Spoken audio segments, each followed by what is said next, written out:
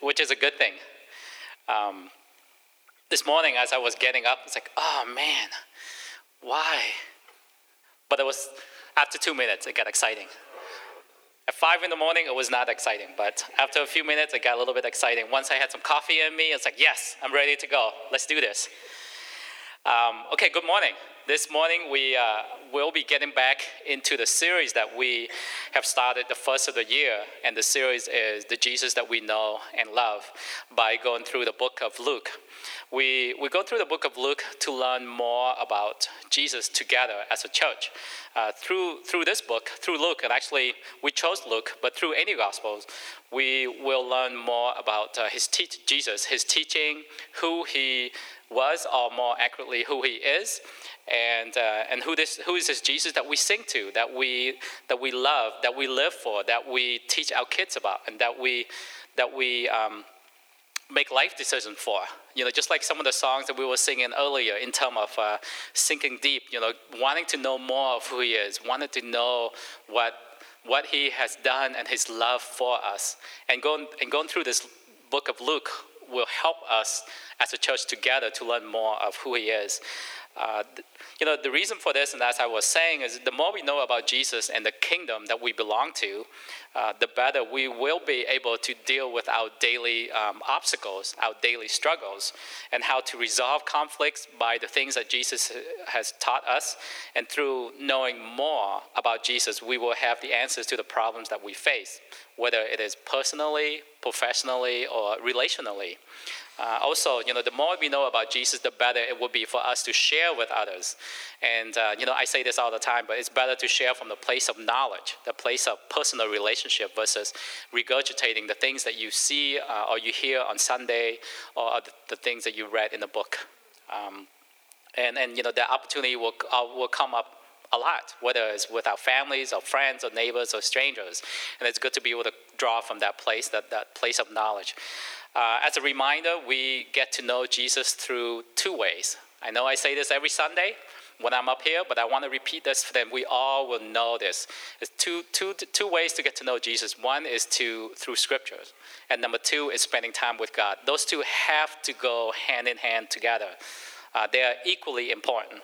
You know, the spending time with God doesn't have to be like sitting in a quiet room. It can be, but it can also be doing the things that we enjoy, like sitting in a coffee shop, running, cooking, or cleaning, or listening to worship music. So that's when God wants to break in and he wants to spend time with us. You know, for me, I use the example of when I'm commuting, whether I'm on the train or when I'm biking, that's when I use that time to really trying to hear from God and spending time with him, because we know that we are really busy, right? And, you know, it seems like, taking a chunk of time out to spend time with God. It doesn't have to be like an extra half an hour somewhere that you have to spend time with God. You can use that. We can do that while we're doing the things that we enjoy throughout our daily activities.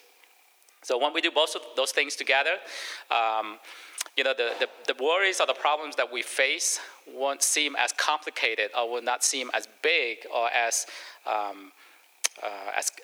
big as we tend to make them out to be.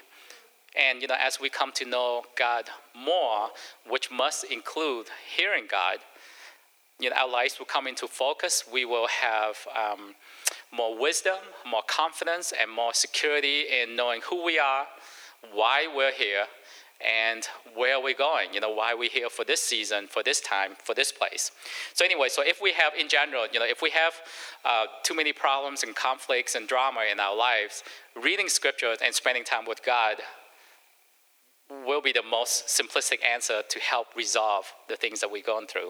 So anyway, I know I've been saying that pretty much every Sunday, but I felt that it's necessary and it's important to repeat that for us all to know that there's two ways to get to know God, and we all can do this. It doesn't take a seminary background to get to know God.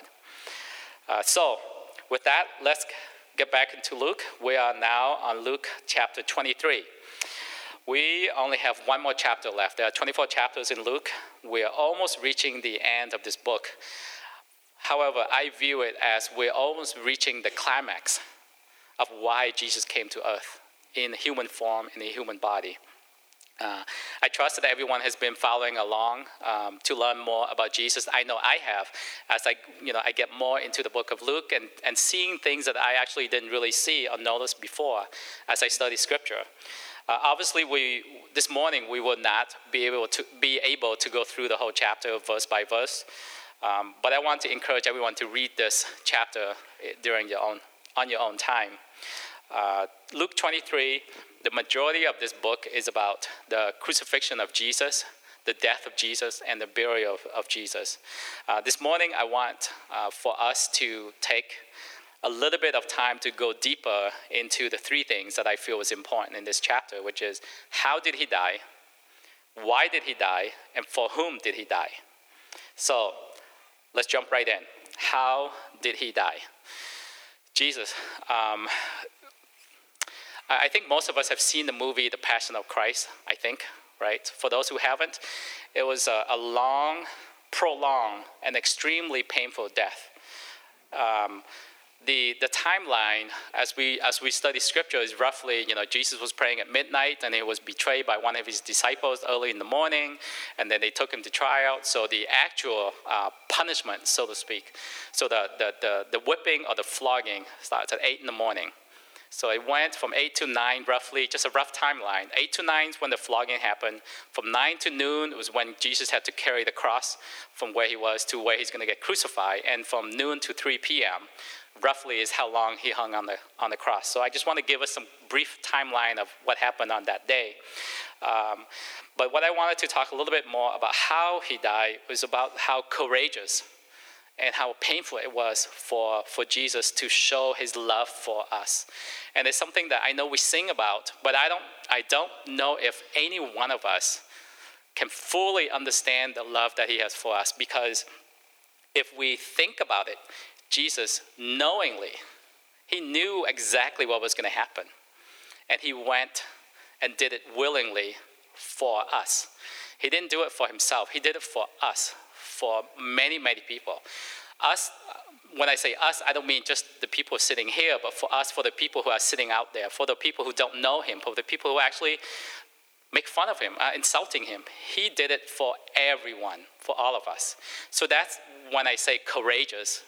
It takes a lot of courage to be able to do those things, and it takes incredible love to do that for people, knowing that there are people who will never, ever accept you. So that's a courageous strength and a love that we possibly can never understand. And to know why and what he went through, because to know what you have to do versus actually going through it are two different things, right? Maybe I'm preaching to myself.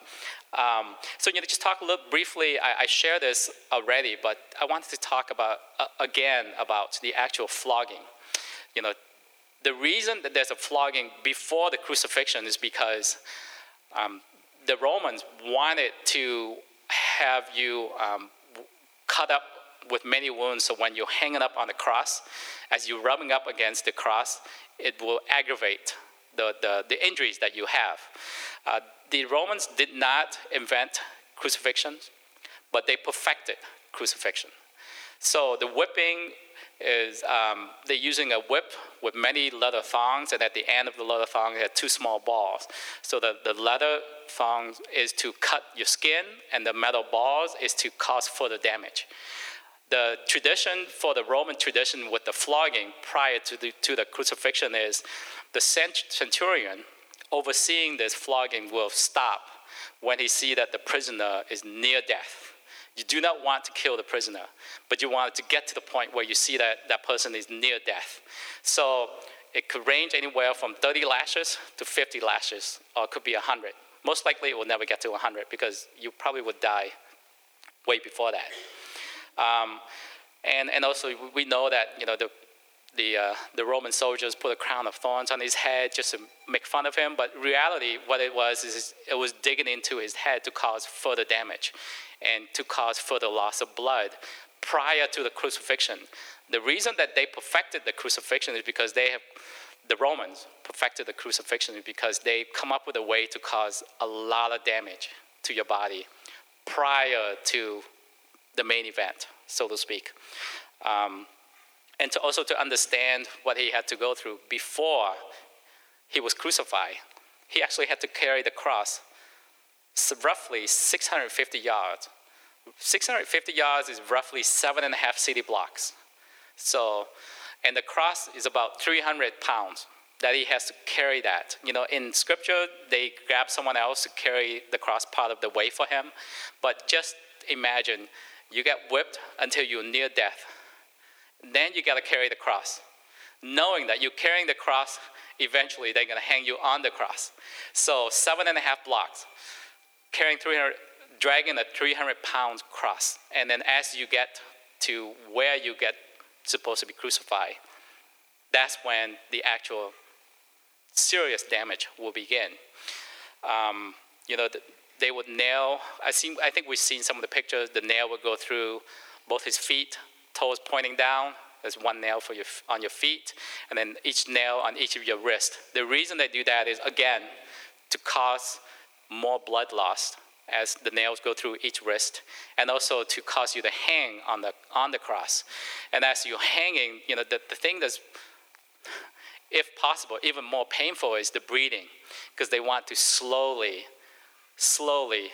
cause you to die from not being able to breathe.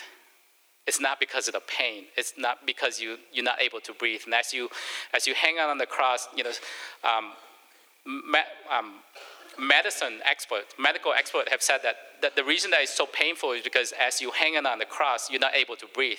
So anytime you need to breathe, you got to lift yourself up to take a breath, and then you got to exhale. But because it's so difficult to lift yourself up to take a breath, you just kind of hang there, and then the carbon dioxide is in your lungs, and it's slowly causing you to die from that in itself. But anyway, so I just wanted to talk about the physical pains that he went through, because I think sometimes we don't put enough thoughts or not fully understand what it meant when Jesus went to the cross for us. We may say it, but not fully understand the physical pain that he went through. And as we understand the details, I think we will come to appreciate appreciate a small glimpse of his mighty love for us, that he did it knowing what's going to happen, and he willingly did it for us. And I have not even talked about the mental anguish that comes from knowing also that you are being betrayed by one of your closest disciples prior to that. So there's a lot of things that's going on, but he knew all these things, and he did it anyway. He did it because he wanted to do it for us. And that's why a lot of time when you sing about the song that his love for us, I think as we think back to the cross, think back that he knew what happened, he went willingly and what he had to go through, then we can get a glimpse of the love that Jesus Christ has for all of us. The next thing that I felt from this chapter that is good for us to focus a little bit on is why he did it. Most of us know this, but I think it's always worth repeating. Is Jesus died on the cross as a sacrifice for all of us, so we can stand before the Heavenly Father, the creator of all things in the universe. Right? Why do we need Jesus' death as a sacrifice? In order to stand before God. The reason Jesus has to die and be the sacrifice for us, because we know that God, the heavenly God, the God that we worship, the God that is worthy of us worshiping, he is a perfect God. He created all things, right? Even time itself. So he's not just a moon god or the sun god or the god of nature or the god of war or the god of whoever. He is the one true God who created everything that we see, that we know. So because of that, he is perfect. He is perfection. And he's so amazing beyond anything we can possibly imagine or comprehend or understand or make up. Therefore, we cannot stand before our Father on our own righteousness because we all have sinned. Or another way to say it is we have all done something not righteous. The biblical answer is because we all came from Adam and Eve, whom sinned when they disobeyed God. Right? But the practical answer is even, I think I can say this for everybody. So I think for all of us, each of us, even all of us have told a little white lie, right? Even when we were a little kid, you kind of say things to get a little treat. Or as we grow up, we may not intentionally don't tell the whole truth, or we may show favoritism to other people. So those things is a sin. When we do those things, it's a sin, and it's something that's not righteous. And before God, before the perfect God, he will not tolerate anything, even a small, petite, minor blemish. And that's why we cannot stand before God on our own righteousness, but we can stand before God through our faith in Jesus, through our faith in Jesus' sacrifice. So as we believe in Jesus and accept him as our Lord and Savior, we can stand before our perfect Heavenly Father because we're covered or we're cloaked in the righteousness of Jesus, because Jesus is perfect. He was perfect, and he lived a perfect life, and he died as a perfect sacrifice for us. And when we believe in Jesus and we stand before the Father, he will only see the perfection and the sinlessness of Jesus, the one whom he loves and is well pleased. We know that, right? And this is how our Heavenly Father will see us, through our faith in Jesus when we are in his presence. So when we accept his death as a sacrifice for us and fully understand the implication of his death, and when we have Jesus in our lives, in our hearts, not only can we stand before our God, but all the things that we have said will be forgiven. And I think, on one of the songs that we sang, the lyrics is like, everything will be forgiven. Our sins will be remembered no more. God will remember our sins no more. And it will be forgiven forever. Just think about that. A God who knows all things, transcends time, will intentionally forget all the things that we have done through Jesus. Because God said so himself, right? I will remember your sins no more, in Hebrews 8, verse 12. So, through Jesus. So go back to Jesus. Jesus died a perfect sacrifice once and for all time, for all people, throughout all time. We need to remember that all time, past, present, and future. And the reason that only Jesus can be the perfect sacrifice, because he lived a sinless life. Not even one little white lie. Because otherwise his death would be a sacrifice for himself. If he committed just one little lie, one little white lie. And the reason the sacrifice has to be perfect, we know that is from Leviticus 20, when God said, do not bring anything with a defect, because it will not be accepted on your behalf. That's why Jesus had to live a perfect life, so his sacrifice can be effective, can be accepted, because it was not a defect sacrifice. Jesus was perfect. So the act of sacrifice is, we talked about this, and I think sometimes we feel like it's difficult to explain what sacrifice means to other people, but the act of sacrifice is actually very common. It's not unique to just Christianity or the Jewish traditions. It is a common practice among all traditions and all cultures. However, the main difference, and I believe the main difference between Jesus' sacrifice and his death on the cross, is that he willingly himself became the sacrificial lamb, so all people can gain access through his sacrifice. His sacrifice is different than all the other sacrifices, because the other people, when they sacrifice something, they don't sacrifice themselves.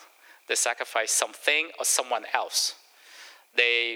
When they sacrifice something or someone else, they usually want something from God. Such as they sacrifice a person or an animal because they're looking for a victory in war, right? They want rain, or the rain dance, or they want help with agriculture, or they want financial success, or admitting guilt.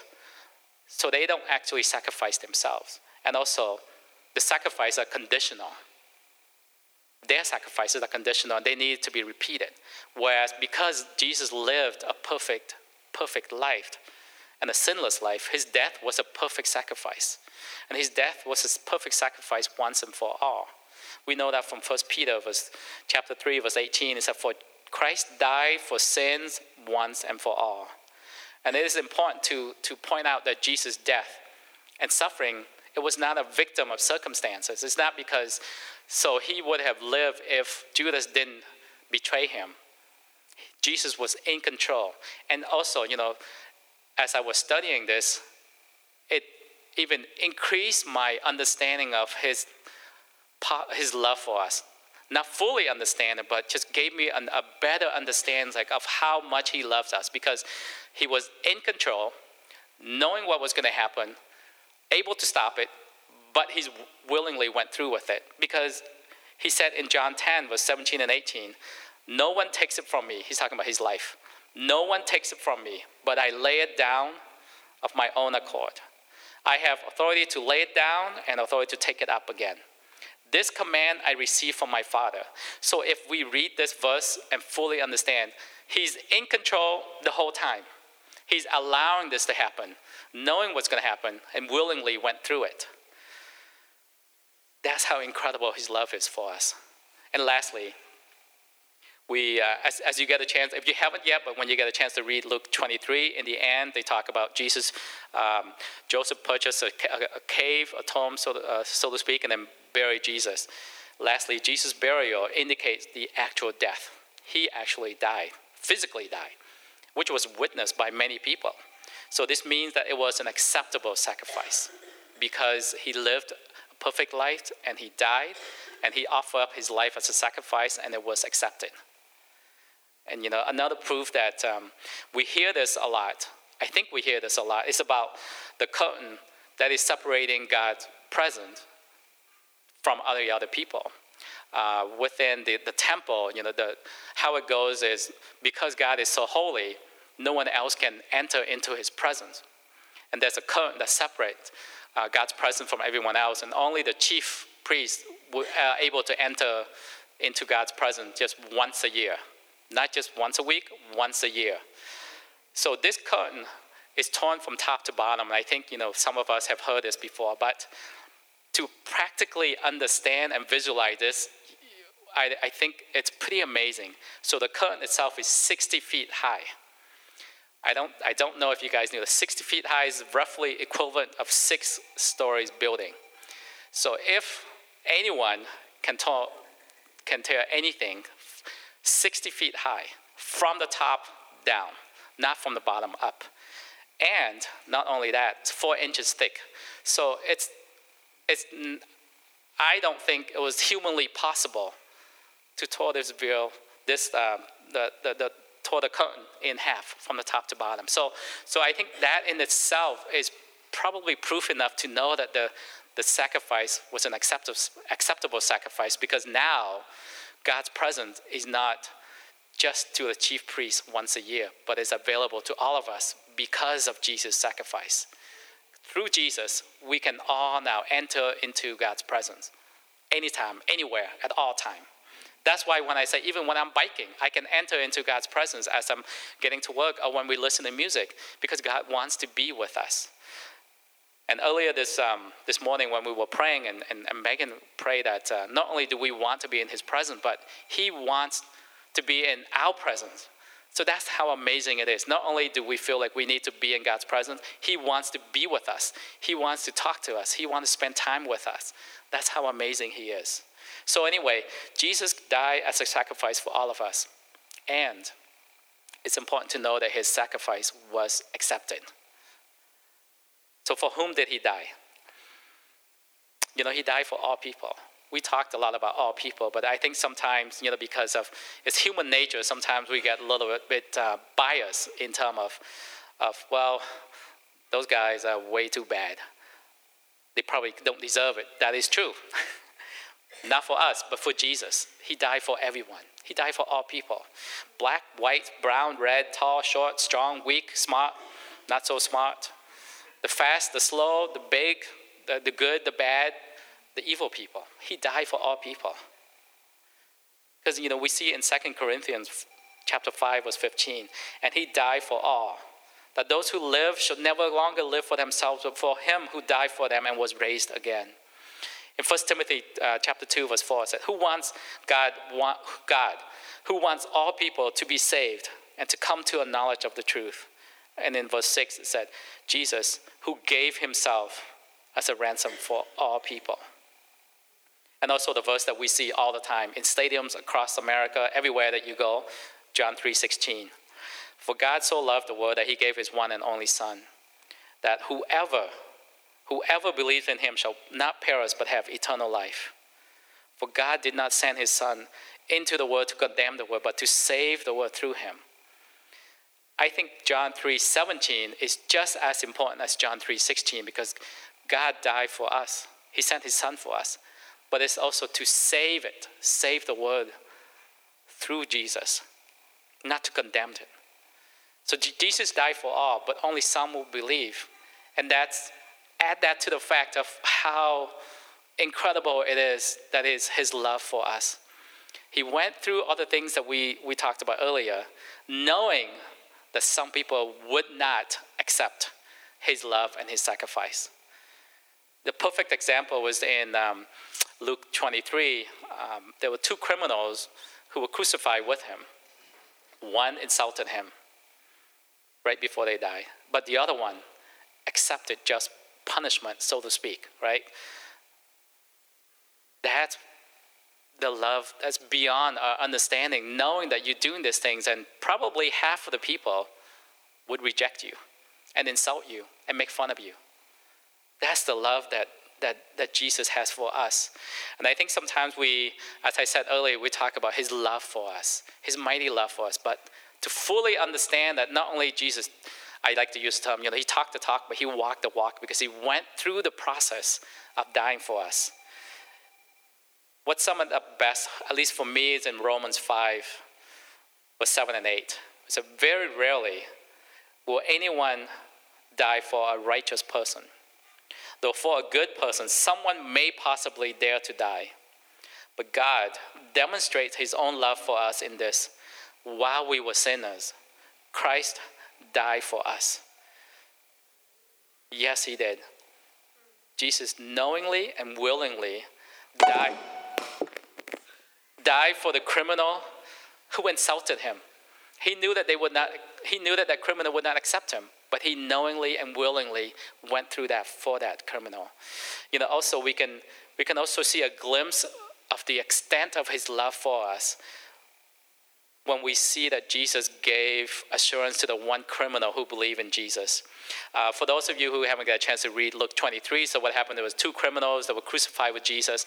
One said, was making fun of Jesus. Well, if you're really Son of God, save us now. But the other one was saying, hey, we are justly punished, but this person is not. And he turned to Jesus and said, Jesus, remember me when you go into your kingdom. So Jesus, as he hung on the cross after 3 hours, barely alive, but he took the time and an effort. And as I would imagine, he would pull himself up to take a breath so he can say to the criminal next to him, truly I tell you, today you will be with me in paradise. That's the mighty love that he has for his people. Because as he was dying, he took the time and the effort to reassure the criminal that you believe, you're coming with me. Today, you will be with me in paradise. Because as we go through the description and the details, any utterance or speech from Jesus would have been extremely painful, right? For him to pull himself up, take a deep breath, and speak and breathe out. But he still made the effort to make sure that the person next to him understood that you are coming with me to paradise because of your belief in who I am. And we know that was the next to the last thing that Jesus said. Father, into your hands I commit my spirit. But so I feel like John said it best when the last thing he said was, it is finished. It is finished. The sacrifice is complete. It is finished. In John 10, verse 30. And that's the mighty, incredible love of Jesus. And I feel that as we're coming toward the end, we're getting closer and closer to the climax. And what can we learn from this chapter? That Jesus was sent by his heavenly Father to live a perfect life so he can be the perfect sacrifice for all people, everywhere, throughout all time. Even non-believers, the centurion, if you read Luke 23, the centurion saw what happened. And he even admitted that this was a righteous man. in the Gospel of Mark and Matthew, the centurion says, surely this must be the Son of God. To fully understand why Luke included that, we need to look at the centurion. He's a professional officer for the Roman army. He has no stake in Jesus being crucified. He's not a follower of Jesus. He has nothing to gain. And he has witnessed many, many crucifixions. But this one stood out for him to be able to recognize this is a remarkable man. Something happened. This is not just anyone being crucified. This must be the Son of God.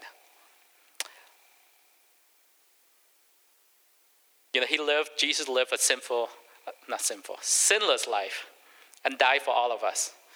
And his life and death was witnessed by many people. It was, I think we had dinner with these guys and we talked about someone still thought that Jesus never existed. But that's beyond debate. He existed. He lived and he existed. We can see that from many witnesses in this story. However, some of you may or may not know, roughly 10 years ago, there was a group of historians that gathered together to talk about whether Jesus existed or not. It was called the Jesus Project. And it was everyone, the consensus was Jesus did exist, but I want to point out that so just for you guys to look it up and talk to people, that two of the most prominent historians that argue for the existence of Jesus, they were atheists. The name were Maurice Casey and Bart Ehrman. So I include that just to say that people in general believe that Jesus existed. They don't deny the existence of Jesus. What they try to do is they deny the godliness of who Jesus is, that deny that he is the Son of God and the holiness of who he is. And the next thing in this chapter that I just felt it was good for us to have a better understanding is that Jesus died knowing that not all would believe in him. The perfect example was from the two criminals. One believed in him, one didn't. It doesn't matter. That's how much he loved us. He knew that was going to happen, but he willingly went through the most prolonged and painful death known to man at the time, so that all people will have the opportunity to have eternal life. Even though he was doing that, knowing that some of those people will reject him and will insult him. But he did it anyway, because he was sent by our Heavenly Father to live a perfect life and be the perfect sacrifice for all of us, everywhere, throughout all time. And as I said earlier, he died so we can gain eternal life and be in the presence of our Heavenly Father, the creator of all things. So we only need to acknowledge that Jesus died for our sins and accept that he is the Son of God, our Savior. We don't have to live a better life before we accept him. We can just accept him for who we are and where we're at and be able to stand before the Father. And I'm really excited as we're coming to a close for Luke 23 that in 2 weeks we're going to talk about Luke 24. And I feel like that's the climax. I feel like that's the main reason, the resurrection. That's the main reason what separates Jesus from all the other false gods and quote-unquote false prophets. Because when he came back, his last miraculous act, if I can say that, no one can mimic, can repeat, or copy it. People may try to downplay that he existed, as I said earlier, but they cannot downplay the fact that he came back from the dead. Not just dying for 2 minutes and then come back alive. Not just dying for a few hours, for 3 days. And he came back in bodily form, not just in a spiritual form. Because if someone come back in a spiritual form, we can always say, well, you are imagining things. But he came back in an actual physical form. So there's no denying that he came back alive after he's being witnessed by many people that he actually died and buried. So that's what we are looking forward to next week, and I feel that's the climax of Luke 24. And hopefully by going through this book, we will have a much better understanding and knowledge who Jesus is, who he was, and his mighty love for us, and why we sing to him. And when we say we love you and he loves us, going through this book of Luke will give us a better understanding of his love for us. And anyway, that's what I have. I just felt like I was hoping, or maybe trusting, that we would have some visitors today. I mean,